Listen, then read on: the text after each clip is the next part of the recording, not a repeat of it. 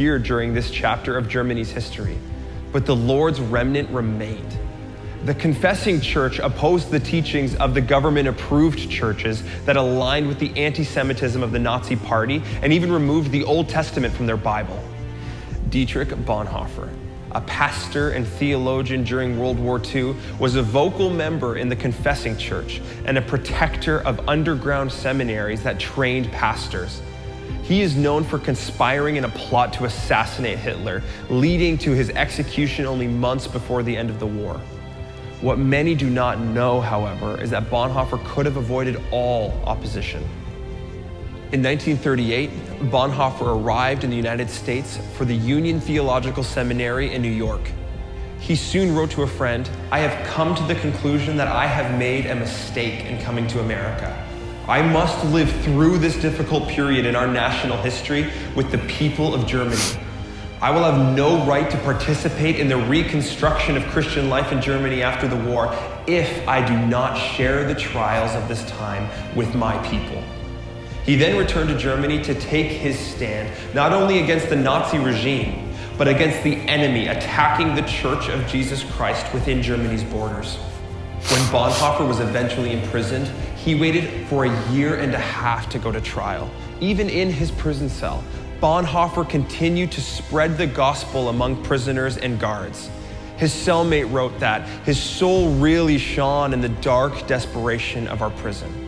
His decision 7 years earlier to return to Germany to stand firm with his brothers and sisters in Christ had led him to his death, but his death was not in vain. Who stands firm? Only the one for whom the final standard is not his reason, his principles, his conscience, his freedom, his virtue, but who is ready to sacrifice all these when in faith and sole allegiance to God, he is called to be obedient.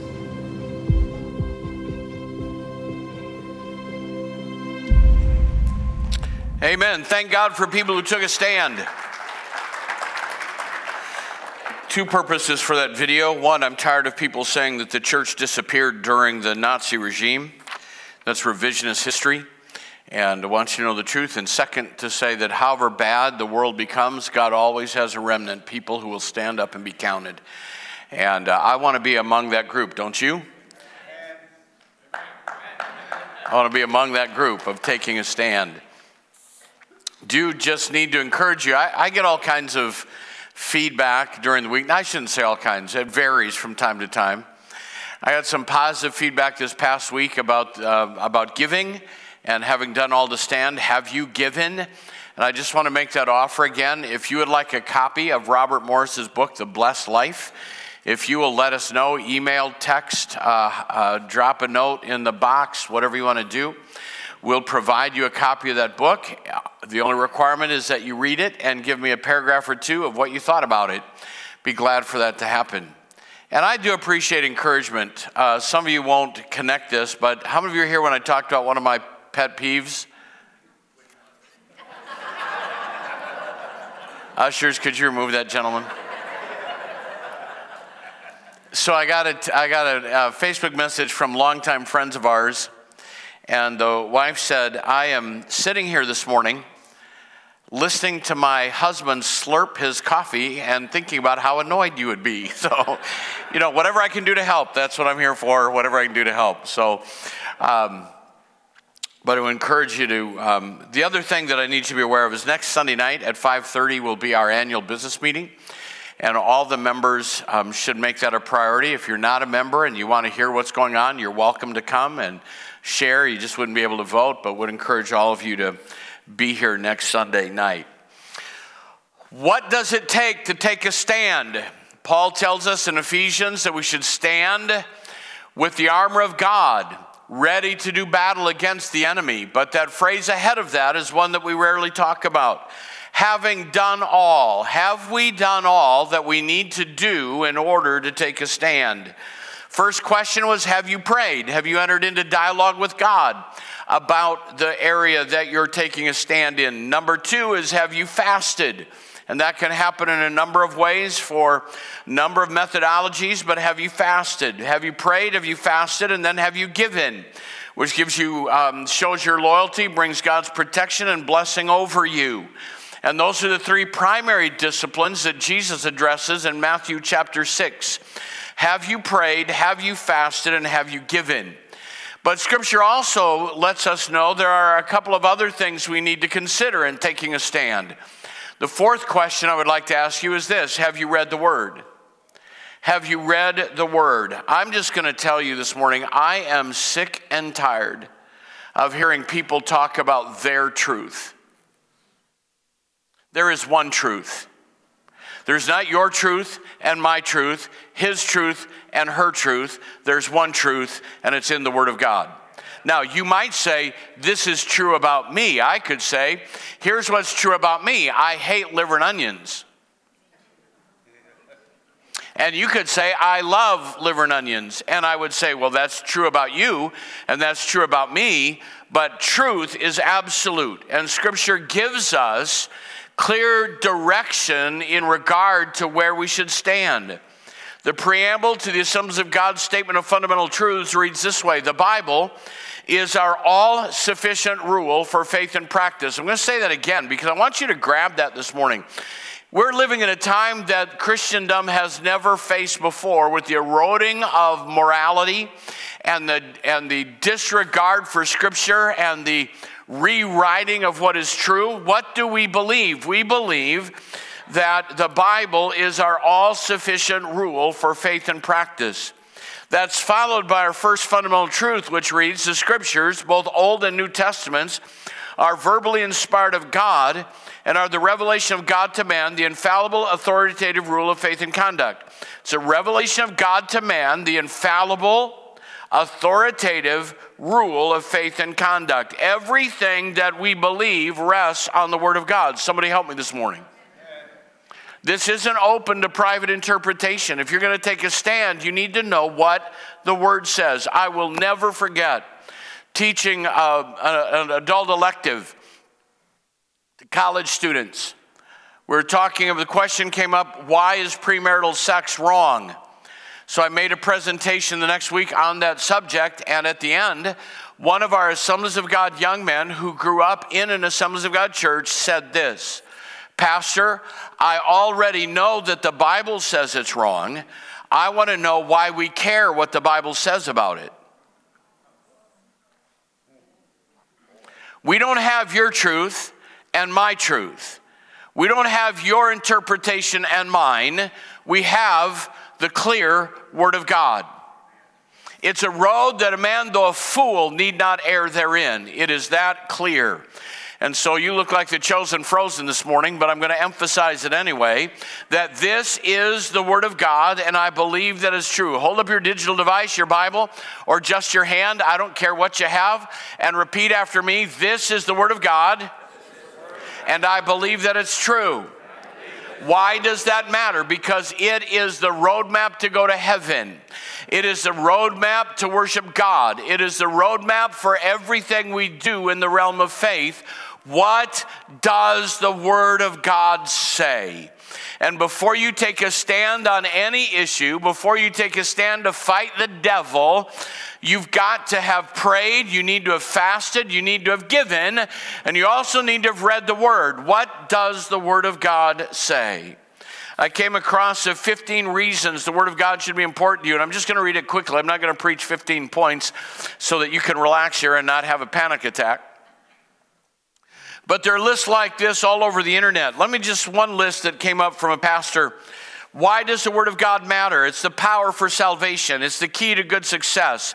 It's your medicine for healing and weapon of deliverance. It's your light for illumination and direction. It's a weapon for victory. It's access to the life of God. It's a more sure word of prophecy. It's your unfailing promise. It's your realizable hope. It's your pathway to faith. It's your water of cleansing. It's God's creative power. It's your nourishment for growth. It's your protection against sin. It's the power of reconciliation. That's a pretty tall order, but the Word of God answers that in every category. This is the Word of God, and I believe that it's true. And if you're going to prepare to take a stand, you need to be anchored to this book. So how does it help me take a stand? Well, let me tell you the truth. If you take a stand where the Word stands, the Word will stand where you stand. Is there anybody in the house this morning? My lands. I said if you stand where the Word of God stands, you can be assured the Word of God will stand where you stand. And it'll solidify your stand. I remember reading a story in Matthew's gospel about two men that build a house. How many remember that story? And one built on the sand. It was easier. And then the storm came. And somebody tell me, that's been in Sunday school more than once, what happened when the storm came against the house on the sand? Tell me what happened. It fell down, but Scripture is even more clear than that.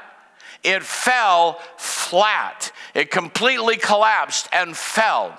But there was another builder who took time to build it on the rock. And when you built it on the rock and the storms came, what happened to that house? It stood firm. And Jesus doesn't want you to miss the truth. He said, if you build on these sayings of mine, you're building your house on the rock. If you ignore these sayings of mine, you're building on sand. Everything that we're engaged in spiritually depends on the Word of God. And it's being twisted, it's being maligned, it's being misused, it's being quoted by devils in our world today, and we need to know what it says before we take a stand. Have you read the Word? Have you understood what it has to say? Are you committed to it? So what is our responsibility to the Word of God? Number one, I want to challenge you that if you're going to stand, you need to search the Scriptures. That is so much more than reading a promise box or My Daily Bread. And I'm not against any of those devotional guides, but there's something about searching the Word of God, digging into what it says. We would call it systematic theology. What does it say throughout the book? It's a wonderful thing to make a challenge in the start of the year to read through the Bible every year. I'm for that. But it's not enough to just read it. You need to search it. We had a man in a church we pastored that read through the Bible every January. From January 1 to the end of the month, he'd read through the entire Bible. And then I don't know if he picked it up again. And I'm going to tell you, I didn't see any impact of the reading of the Word in his life. Because more than just letting your eyes touch the page and your brain interpret the words, you've got to search it out. These were more noble than those in Thessalonica, the Bereans, because they received the Word with all readiness of mind and searched the Scriptures daily whether those things were so. I'm not interested in your opinion. I'm not interested in your commentary on social culture. I'm interested in what the Word of God says about this world that we live in. So we should come together to receive the Word, but then you need to search the Word. Why does that matter? Well, I was reading in John chapter 5, and Jesus said this to the Pharisees: the Father himself who sent me has testified of me. They're challenging him. They're questioning him. And he says, these are the leaders, the spiritual leaders of the day. You have neither heard his voice at any time nor seen his form. But you do not have his word abiding in you, because whom he sent, him you do not believe. You search the Scriptures, for in them you think you have eternal life, but they are they which testify of me. And you're not willing to come to me that you may have life. The Pharisees were the custodians of the Word of God. They weren't viewed as hypocrites or false teachers. They were the core of the religious traditions of the day, the faith structure of Israel. They came to Jesus and challenged him. Why? Because he healed a lame man at the pool of Bethesda on the Sabbath. He referred to God as his Father, making himself equal with God, and that infuriated them. And they challenged him and questioned him, and he says to them, you are searching the Word of God, but you're missing the message. How many people search the Word of God so they can get angry, so they can argue, so they can create false doctrine? Search the Scriptures to take you to the truth. Take time to find out what it says. You're searching the scriptures, but you're missing the message. The message from Genesis to Revelation is about Jesus. It's about the redemption of mankind. You can cut the Bible anywhere and it will bleed because it's read with redemption truth. You need to anchor to the word and search it. Put some energy into it and dig out those truths for your own life. They lead to Jesus. If you read it but refuse to respond, if you read it but refuse to come, you're not reading it rightly. Many reject the message because they do not know what it means. Others reject the message because they do know what it means. Mark Twain was quoted as saying, when asked, do the parts of the Bible that you don't understand bother you? And his oft-quoted response was, it's not the parts of the Bible that I don't understand that bother me. It's the parts of the Bible I do understand that bother me. Now, to make it even more pointed, while I'm still free to say this without going to prison, there is one form of sexuality that Scripture honors. There is only one. One man, one woman, committed to each other for life. Every other expression outside of the marriage contract, the marriage covenant, is not honored by Scripture. We had a lady who was coming to our church, previous pastorate. She and her lesbian lover had adopted a child, and they loved what was happening at church and asked me if they could continue to come. And I'm telling you what, the door should be open to everybody. Hello? Come on, help me. It should be open to everybody. Said, I love what's happening here. I love what God is doing in this place. And she talked really spiritually, and she said to me, but if we come here, are you going to support our lifestyle? And I said, look, if you come here, you're welcome to come. We will love you. We will care for you. And I'm going to preach truth. She said, that's not what I asked you. I asked you if you're going to support our lifestyle, and trying to be gentle because I wanted her to come and give the Holy Spirit time to convict her. I said, we will love you and care for you and welcome you and love for you to be here. You're not answering my question. Will you endorse, support my lifestyle? And I said, I can't because the Word of God doesn't. And if you come here, you're going to hear that there's one form of sexuality that God endorses: heterosexual marital relationships. Is that clear to everybody? That's what the Word says. I can't alter that. I can't change that. I can't do anything else. You can back me down. You can push me out, and you can lock me up, and you can shut up the voice of the messenger, but it doesn't change what the Word of God says. And we need to stand where it says. She said, well, I'd love to stay here. I feel the presence of God. Isn't that amazing? She could sense the presence of God. She liked the energy in the service. But she said, I'm going to find a church that will endorse our lifestyle. And I said, all right, here's the challenge. I'm going to ask one thing from you. I want you to go about the country, about the area, wherever you want to go. And when you find a place where you sense the presence of God like you sense it here, and they endorse gay relationships, then I want you to come back and tell me, because I want to know about that. And I never saw her again. I'm telling you, God honors His Word. Is there anyone in the house? Is this too hard for any of you? I don't want it to be, but when you look frozen, I'm trying to melt you out a little bit. Say amen. He quits faster. You have to stand where it's not my truth and your truth and his truth and her truth. As long as I'm here, I'm telling you what in the world has happened to us? You are scientifically male or female, and you need to deal with that. I don't care how you self-identify. I'm telling you, I'm not trying to be mean. I'm just saying to you, do you get the point?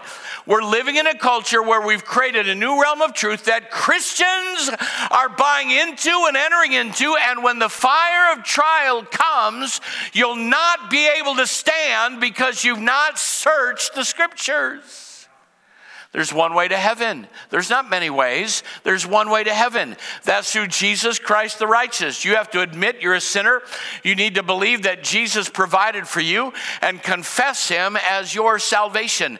That's the only way to heaven. There are not many names. There is one name under heaven given among men whereby we must be saved, and that one name is Jesus Christ. Come on, somebody help me this morning. I'm telling you that we need to search the scriptures. What do the scriptures say? Don't let a radio preacher or an internet preacher or some book or story tell you. Have the strength and integrity to search it for yourself. And the Pharisees were searching it, but it wasn't bringing them to Jesus. You have to search it. And how do you know your search is right? Because everything points to Jesus. Everything points to Jesus. The Bible says in James chapter 1, do not merely listen to the word and deceive yourself. Do what it says. Anyone who listens to the word but does not do what it says is like a man who looks at his face in a mirror and after looking at himself goes away and immediately forgets what he looks like. But the man who looks intently into the perfect law that gives freedom and continues to do this, not forgetting what he has heard, but doing it, will be blessed. The whole idea is the word, if you're going to take a stand, the word is going to show you who you are. And when the word shows you who you are, you can make corrections that will strengthen and enable your stand. How many of you looked in the mirror before you came this morning? Some of you, I can believe you didn't. How many of you looked in the mirror before you came this morning? Come on. I saw a meme, I think you call it a meme on Facebook, that this person said, I love my pillow because every morning it gives me a new hairstyle. I will promise you, I don't look right now like I looked when I got up. Some mornings I look in the mirror and it scares me. What happened? What happened?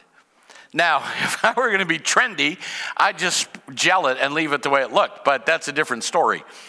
I decided when I looked in the mirror this morning and saw what I look like that I needed to correct that.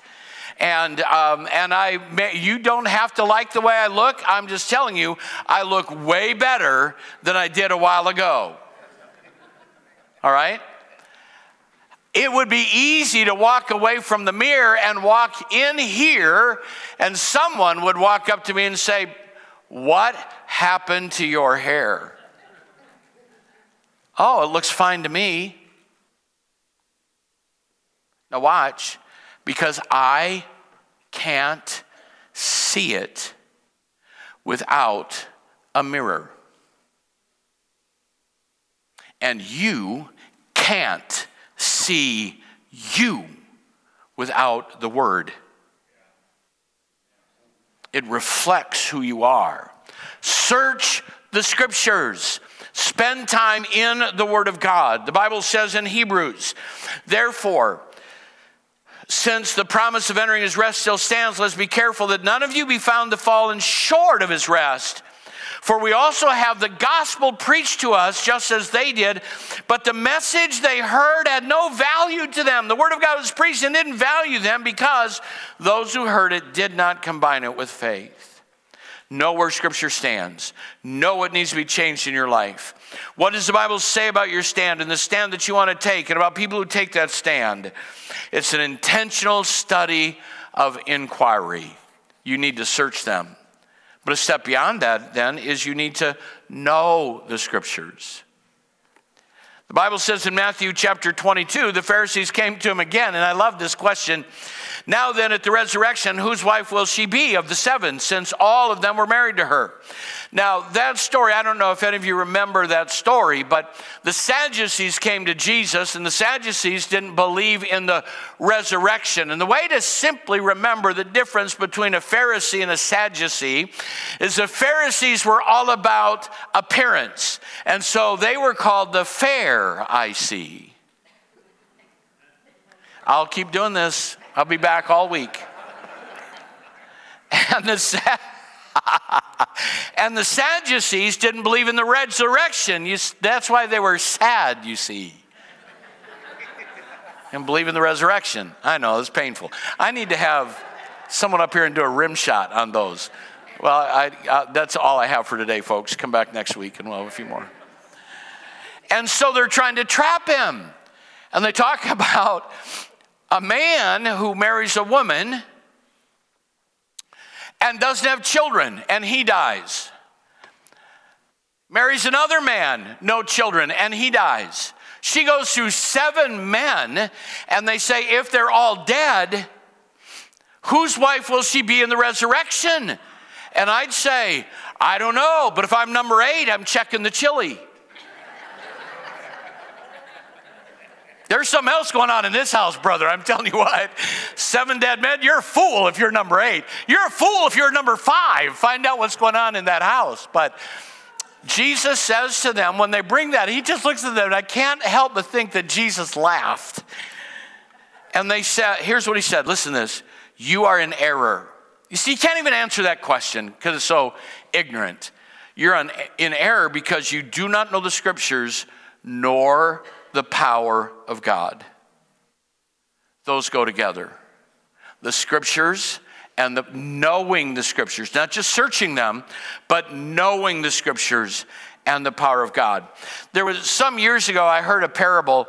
This is made up, but I wonder how many stories that you could catch up with as I read this. This would be a great test for Bible knowledge. How many stories do you recognize in this story? A young man that grew up in the country, hadn't had the chance to go to Bible school, came to be interviewed for credentials. He's before the interview credential committee, and they asked him, what's your favorite story in the Bible? And this is what he said. He says, my favorite story in the Bible is the parable of the Good Samaritan, and here's how he told it.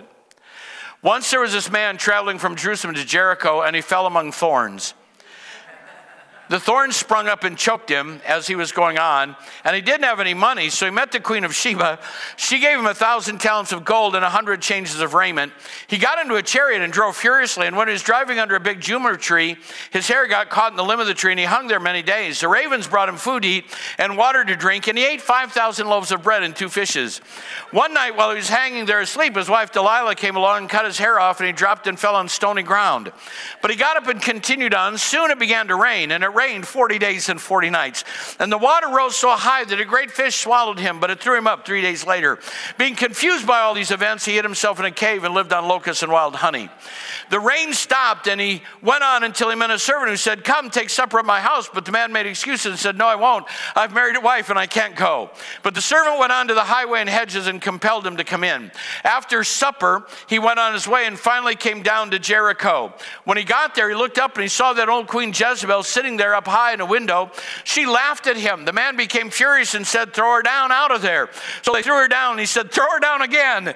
So they threw her down 70 times 7. And the pieces that remained, they picked up with 12 baskets full besides the women and children. Then the man said, blessed are the peacemakers, P-I-E-C-E makers. Now, whose wife will she be on resurrection day? I know that's ridiculous, but I'm just telling you. I've heard some things told me that weren't very far away from that. Well, you know what the Bible says. No, I don't know everything it says, but I know what you're saying is completely made up. We have imposed a number of things on Scripture that Scripture doesn't say. And so the thrust is the Scriptures and the power of God go together. There have been so many things, so many shortcuts, so many formulas that have been foisted upon the church that we've gobbled up because we haven't searched it and we don't know what it says. But if you want the power of God, I'm telling you, it's not in your confession, it's in His Word. I know that life and death is in the power of the tongue, but if you want life in the power of tongue, then speak what the Word says. Let it be what comes out of your mouth. Anchor it to this book. If you're standing against the devil, know what the Word says. They go together. The Word of God is quick, powerful, a discerner of the thoughts and intents of the heart. It's our offensive weapon in warfare. The Bible says in Psalm 107, they cry unto the Lord in their trouble, and He saved them out of their distresses. What did He do? He sent His Word and healed them and delivered them out of all of their destructions. There is a clear and direct relationship between the Word of God and the power of God. Isaiah tells us, so is my word that goes out of my mouth. It will not return to me empty, but will accomplish what I desire and achieve the purpose for which I sent it. You have to know what that says. People say that the word of God won't return void. Yes, it does. Sure it does. When you grab it like a dart and throw it at something and expect it to work, the Bible doesn't say it won't return to you void. The Bible says that God said it will accomplish the thing that I send it to, and it will not return to me void. So the whole thrust of that is, before you take a stand, you need to have prayed, you need to have fasted, you need to have given, and you need to search the word and get a word from heaven. And when you speak what he says from the word, then that word will not return void. But it's not a magic book of spells or incantations that you can launch into this world. Know the scriptures, because when you speak what it says as given you by God, a word from him. Is anybody hearing me this morning?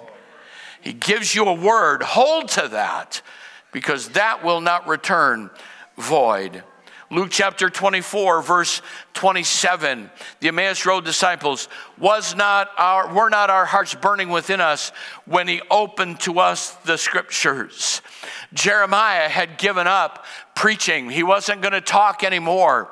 But he said, then his word was like a fire shut up in my bones, and I was weary with forbearing, and I could not stay. It motivates, it empowers, it inspires. You can't contain it. You don't have to defend it. You don't have to protect it. You just have to release it and let it do its job. Joshua chapter 1, verse 8, do not let this book of the law depart from your mouth. Meditate on it day and night, so you may be careful to do everything written in it. Why? Because then when you meditate on it and do what it says, then you will be prosperous, and then you will have good success. There is power in the word of God, not in your opinions, not in your truth, but in what God says in his book. There's power in the word of God. If you're going to take a stand, understand this. This is where the power is. This is where the power is. Third, you need to search it. You need to search it so you can know it. And the only way you're going to search it and know it is to study it. Earnestly study to present yourselves approved to God. 2 Timothy 2:15. A workman unashamed, rightly dividing the word of truth. Earnestly study to present yourselves approved to God. Now, some will say, well, it just means give earnest effort. And that Greek word does imply that. But what are you to give earnest effort to? Rightly dividing the word of truth. So however you want to interpret that word study, I'll listen to that. But you need to read the whole verse. So study, give diligent effort, work hard, give your dedication and concentration. You'll find all of those kinds of translations. To what? So that you will be a workman unashamed. What is an unashamed workman? One who divides or handles the word of God rightly.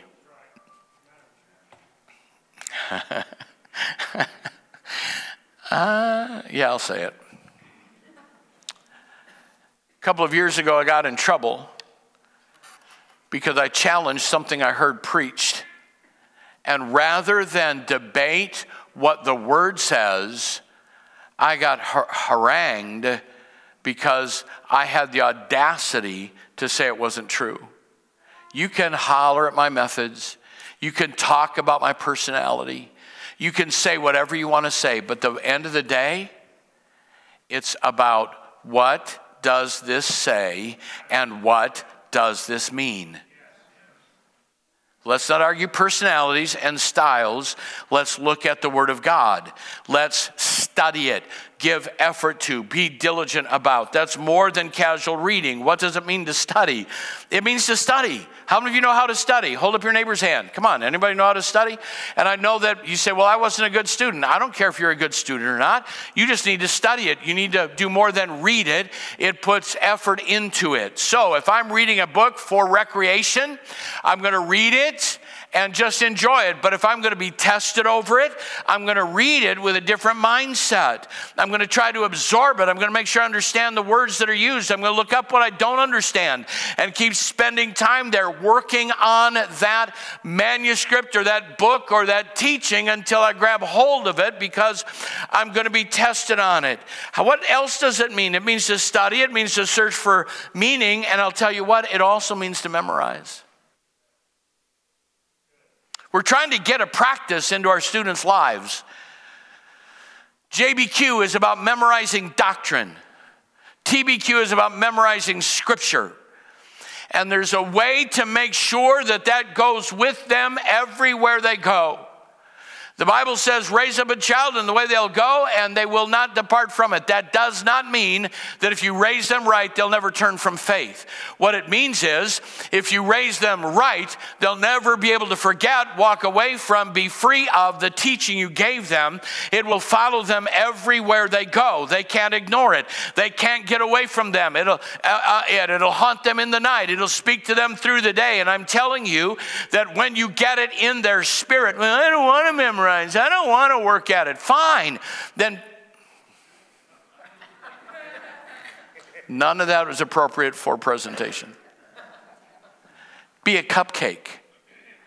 Be a sissy. But don't expect to have the strength to stand in the evil day if you haven't got it inside of your psyche, in your soul, in your spirit. What does it say? I don't think this day will come to the United States, but I did this once when I was a youth pastor. Yes, verily, I was a youth pastor many, many years ago. We brought kids in on Conestoga wagons and we rode on parchment. It was a long time ago. But I talked about the power of the Word of God. And they all brought their Bibles then. It was a different time. We didn't have digital devices. We were still trying to figure out how to program our VCR. And so I had them all bring their Bibles up and lay them on the front platform. And they laid them all out there. It was a big pile of Bibles. And then I gave them a notebook and pen. And I said, I want you to write down all of the scripture that you know. Not one of them could fill a page. And then I said, what you've all written is the only scripture we have, because the government has stolen our Bibles. We're underground and we're having to build our faith, and all we have is what we've committed to memory. I said, there's not enough here to get us to heaven. What makes you think you have enough inside here to get you to heaven? Anybody in the house now? Come on, help me this morning. I'm not trying to be mean. I'm trying to motivate you. I'm trying to challenge you. I'm trying to say we're living in dangerous times. Study it, memorize it, meditate on it. Psalm chapter 1, blessed is the man that walks not in the counsel of the ungodly, nor stands in the way of sinners, or sits in the seat of the scornful. But his delight is in the law of the Lord, and in his law doth he meditate day and night. And he will be like a tree planted by rivers of water, that bringeth forth his fruit in his season. His leaf also shall not wither, and whatever he does shall prosper. But the ungodly are not so. They are like the chaff which the wind drives away. Therefore the ungodly will not stand in the day of judgment, nor sinners in the congregation of the righteous. For the Lord knows the way of the righteous. He's calling us, challenging us, that we would get the Word of God inside us and memorize it and meditate on it, because then when you have to take a stand in a moment and you know that you've prayed, you know that you've fasted, you know that you've given, the Holy Spirit will take his word that's alive on the inside of you and bring it up in your conscious mind so that you can use it like a sword in the moment of warfare. But you won't have time to go to Shields and buy a sword. You're only going to be able to use what you're carrying on your hip. Is anybody with me this morning? Study the Word of God. All Scripture. Oh, please. This is another one of my pet peeves. Well, Pastor, we don't have to worry about the Old Testament. We don't have to worry about Leviticus. We don't have to worry about these other things because those were just cultural. you haven't searched the scriptures and you don't know the scriptures and you haven't studied the scriptures, because anyone who had done that would understand this verse. All scripture is given by inspiration of God. Oh, no, that's not what it says. It says most scripture is given by God. The rest of that can be dismissed because of cultural considerations. All scripture. So I get it. There's some things that we have to understand. We're written for example, and you have to do the work to understand how it applies. I get all of that. I'm just saying to you that the scripture tells us all scripture is given by inspiration of God and is profitable. Some for doctrine, some for reproof, some for instruction in righteousness, that the man of God may be perfect, thoroughly furnished unto all good works. It's profitable to turn you into a workman that doesn't need to be ashamed. Honor this book and spend time working on it.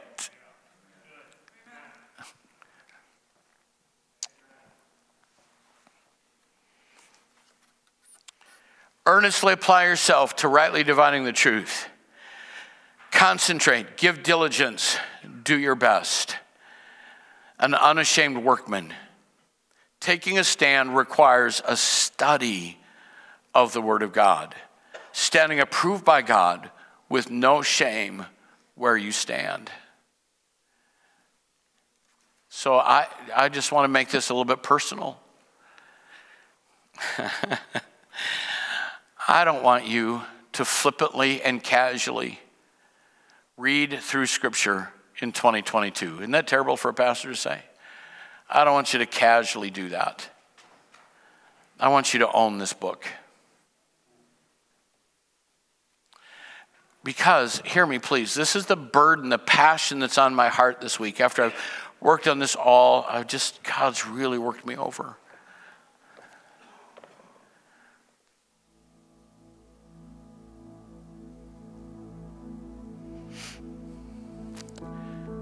And be careful how I say this. But our freedoms are being eroded away at an amazing rate. And that has to happen if a day's going to come that you can't buy or sell or do commerce without a mark in your hand or your forehead. That would never work in the United States of America. And I'm telling you, I don't know if it'll be 100 years or 10 years, but if we continue on this trajectory, religious freedoms will continue to come under attack. And we're going to have to take a stand. And if we're going to take a stand, you have to know what real prayer is. You have to know what fasting is about. You need to know what giving is about. But all of that rests on, what does this book say? So I'm just going to ask you to do a couple of things. What are the options? That's why we're doing community groups, so there can be relational. I'm in a mess this morning. I'm trying to get out of this and it won't let go of me. Relational discipleship. Well, it's not very deep.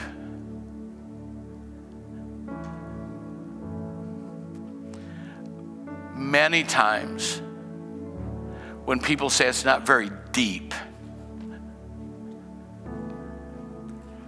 they don't know what deep really is. Because the gospel is simple. Do you know what deep is? Deep is, have you shared your faith with an unbeliever this month? That's what deep is. Are you tithing? That's what deep is. Are you praying in tongues? That's what deep is. It's going deeper in your relationship with Him. Now, we do a Wednesday night adult Bible study. You're welcome to come to that. And my whole intent there is to give a deeper exposition of the scripture. And you may not think I'm successful, but that's the intent. What is the depth of faith?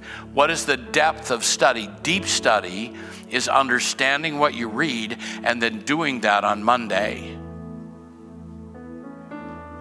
Come on, someone help me now. What are you doing with the word that would have any resemblance to study?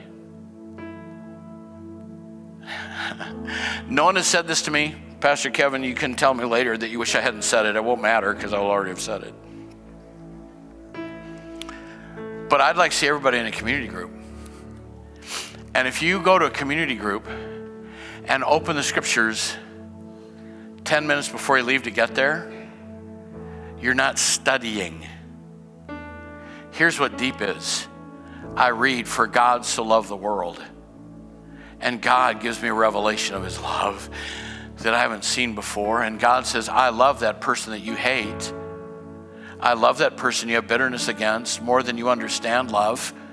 And I need you to call them tomorrow and ask them for forgiveness. That's deep.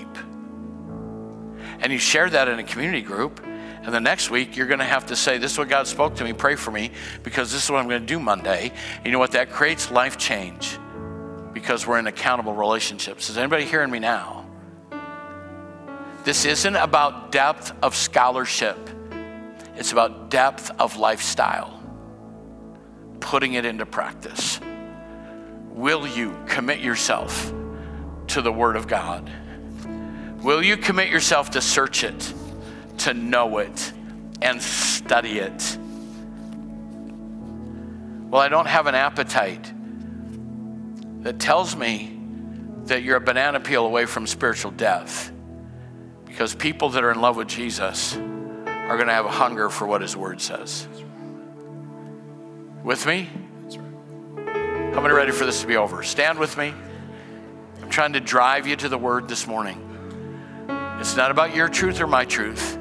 It's all about his truth. Now, let's ask him as we worship to put a fire shut up in our bones that comes from his word.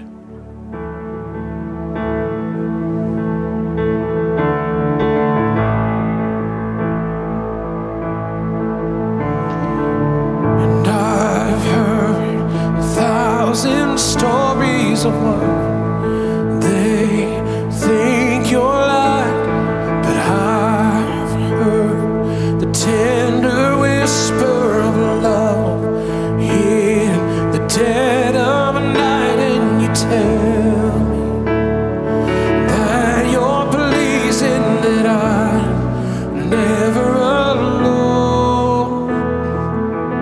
You're a good, good Father. It's who you are. It's who you are. It's who you are, and I'm loved by you. It's who I am. It's who I am. It's who I am. Oh, and I've seen many searching for answers far and wide, but I know we're all searching for answers. Only you provide, 'cause you know just what we need before we say a word. You're a good, good Father. It's who you are. Come on, sing. It's who you are. It's who you are, and I'm loved by you. It's who I am. It's who I am. It's who I am. You're a good, good Father. It's who you are, Jesus. It's who you are. Who you are, and I'm loved by you. It's who I am. It's who I am. It's who I am. Oh, because you're perfect in all of your ways. You are perfect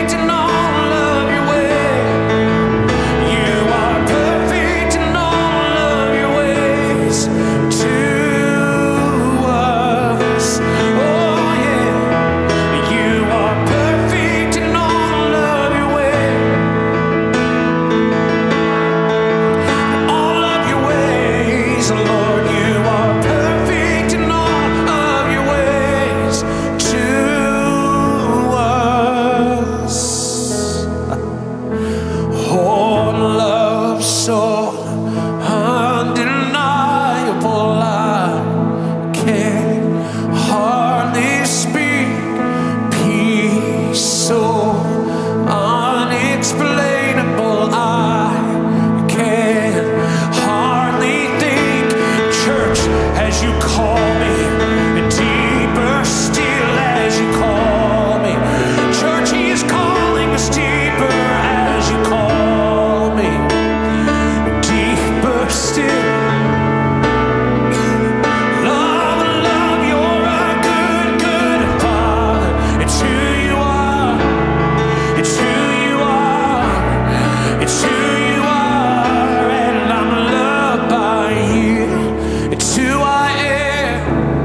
It's who I am. It's who I am. One more time. You're a good, good Father. It's who you are. Sing it out. It's and I'm loved by you. It's who I am. It's who I am. Who I am.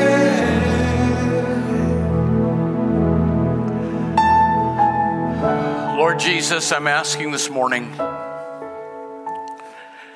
that you would rekindle a flame of passion for your word. That we wouldn't be people who attend Berean Church, but we'd be people with the spirit of the Bereans who are searching the scriptures to find out what is true. Give us a hunger and a passion, I ask in Jesus' name. And everyone that loves him said, amen, amen. If you love Jesus, let me hear your hands this morning.